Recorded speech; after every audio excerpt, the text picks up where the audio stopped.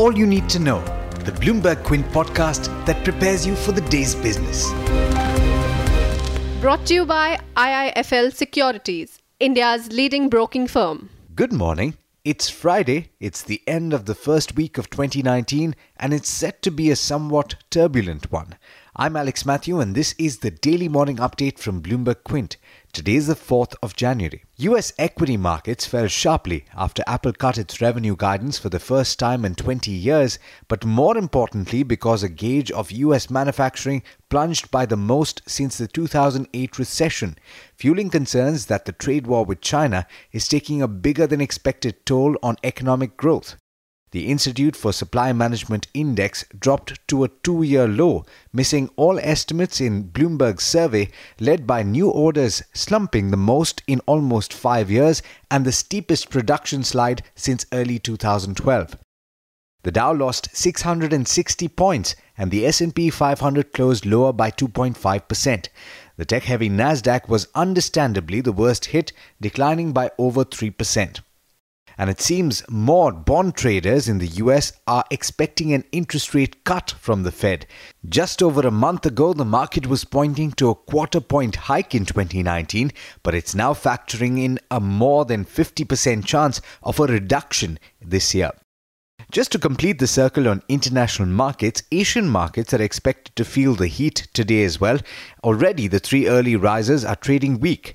The Japanese Nikkei, that's playing catch-up after a protracted break, was lower by 3.6% last I checked. Now, there are a couple of updates for you in the banking space in India. A parliamentary committee has suggested suspending the new international accounting standards for Indian banks and extending time to implement Basel III norms. The Parliamentary Standing Committee on Finance has said that the higher than global capital norms for Indian banks are unrealistic and unwarranted, and an additional capital base required under the latest International Financial Reporting Systems norms for Indian banks may end up drastically reducing banks' lending capacity.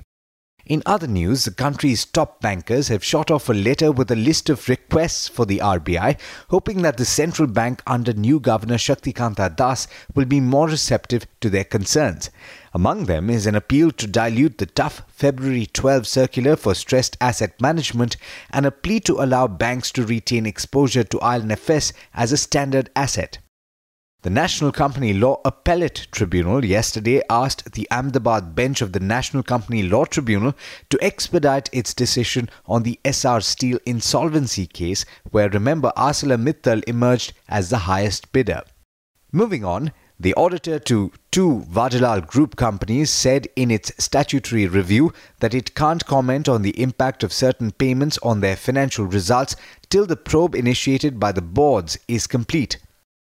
Vadilal Industries and Vadilal Enterprises on Thursday filed the limited review reports to the second quarter earnings by Deloitte Haskins & Sells after a delay of more than 45 days.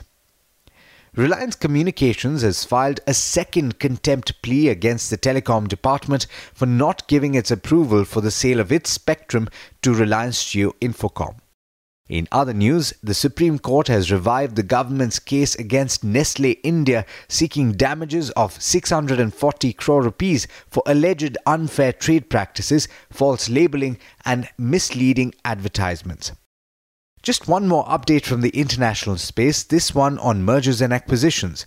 Bristol Myers Squibb has agreed to acquire Celgene Corp in a record-sized $74 billion deal that will unite two pharmaceutical companies that are battling for advantage in a crowded market for innovative cancer treatments. Well, with that, it's over to Darshan Mehta for the trade setup for the day in India.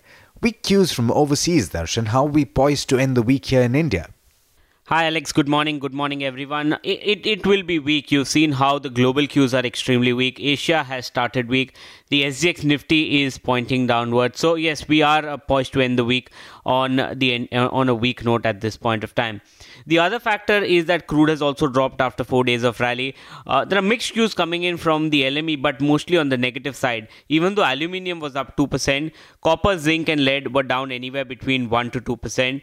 Chinese commodities have started weak. week, and gold is trading up for the 7th day. Now, we've started with the earnings season with GM Breweries coming out with numbers, extremely weak set of numbers. Now, even though revenues were up 6%, profit was down 25%, EBITDA was down 27%, which means EBITDA margins came in at 20% versus 29%. And the main reason was the increase as far as raw material cost is concerned. We've done a detailed analysis on our website under the name BQ Blue, so that will be up on the website soon. You can read what went wrong with GM Breweries there. In terms of other news, Jet Airways may ask vendors and creditors to take a haircut, according to Financial Express. The government removes price cap on innovative drugs for the first 5 years. That's something that Mint has indicated for MNC companies. So MNC Pharma company will be in focus today.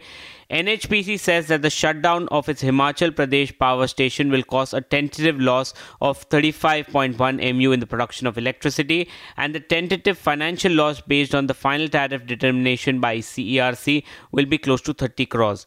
Reliance Communication moves to Supreme Court against the Government of India for not clearing spectrum sale to Reliance Jio. Sun Pharma's arm completes the acquisition of 100% stake in Japan-based Pola Pharma. Vascon Engineers concludes sale of land in Gurgaon and Pune for 50 crores. The management says the sale of these non-core assets will ensure adequate liquidity in operations. Power companies will be in focus. Torrent Power has been appointed as the distribution franchisee for distribution in 3 subdivisions under the Thane Urban Circle for 20 years. So that is positive. And CERC appointed as the distribution franchisee for Malegaon Municipal Corporation in Maharashtra by the State Electricity Distribution Company. In terms of bulk deals, Norges Bank acquired 3 lakh shares, which is close to 0.6% stake in Vatek Vabag. Yesterday, after Stuart and McAtish, today UBS has hiked the target price on Federal Bank to 120 from 95. They're saying that the strong operating growth to drive re-rating.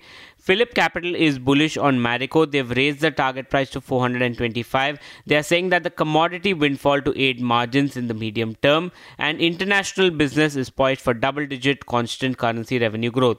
Phillip Capital is also bullish on the specialty chemical. They believe sustained product prices to drive value growth. Their top picks include Aarti Industries, Vinati Organics, Atul Limited, and Camlin Fine. But there's much more you need to know before trade actually starts. For that, log on to our website bloombergquint.com and click on the All You Need to Know tab, and you'll be prepared for morning trade. Thanks, Darshan, and thank you all for listening in. That's all we have for you in this podcast. Have a lovely day and an even better weekend ahead. I hope you enjoyed listening to All You Need to Know. Did you know that you can listen to the show on the IVM Podcast app?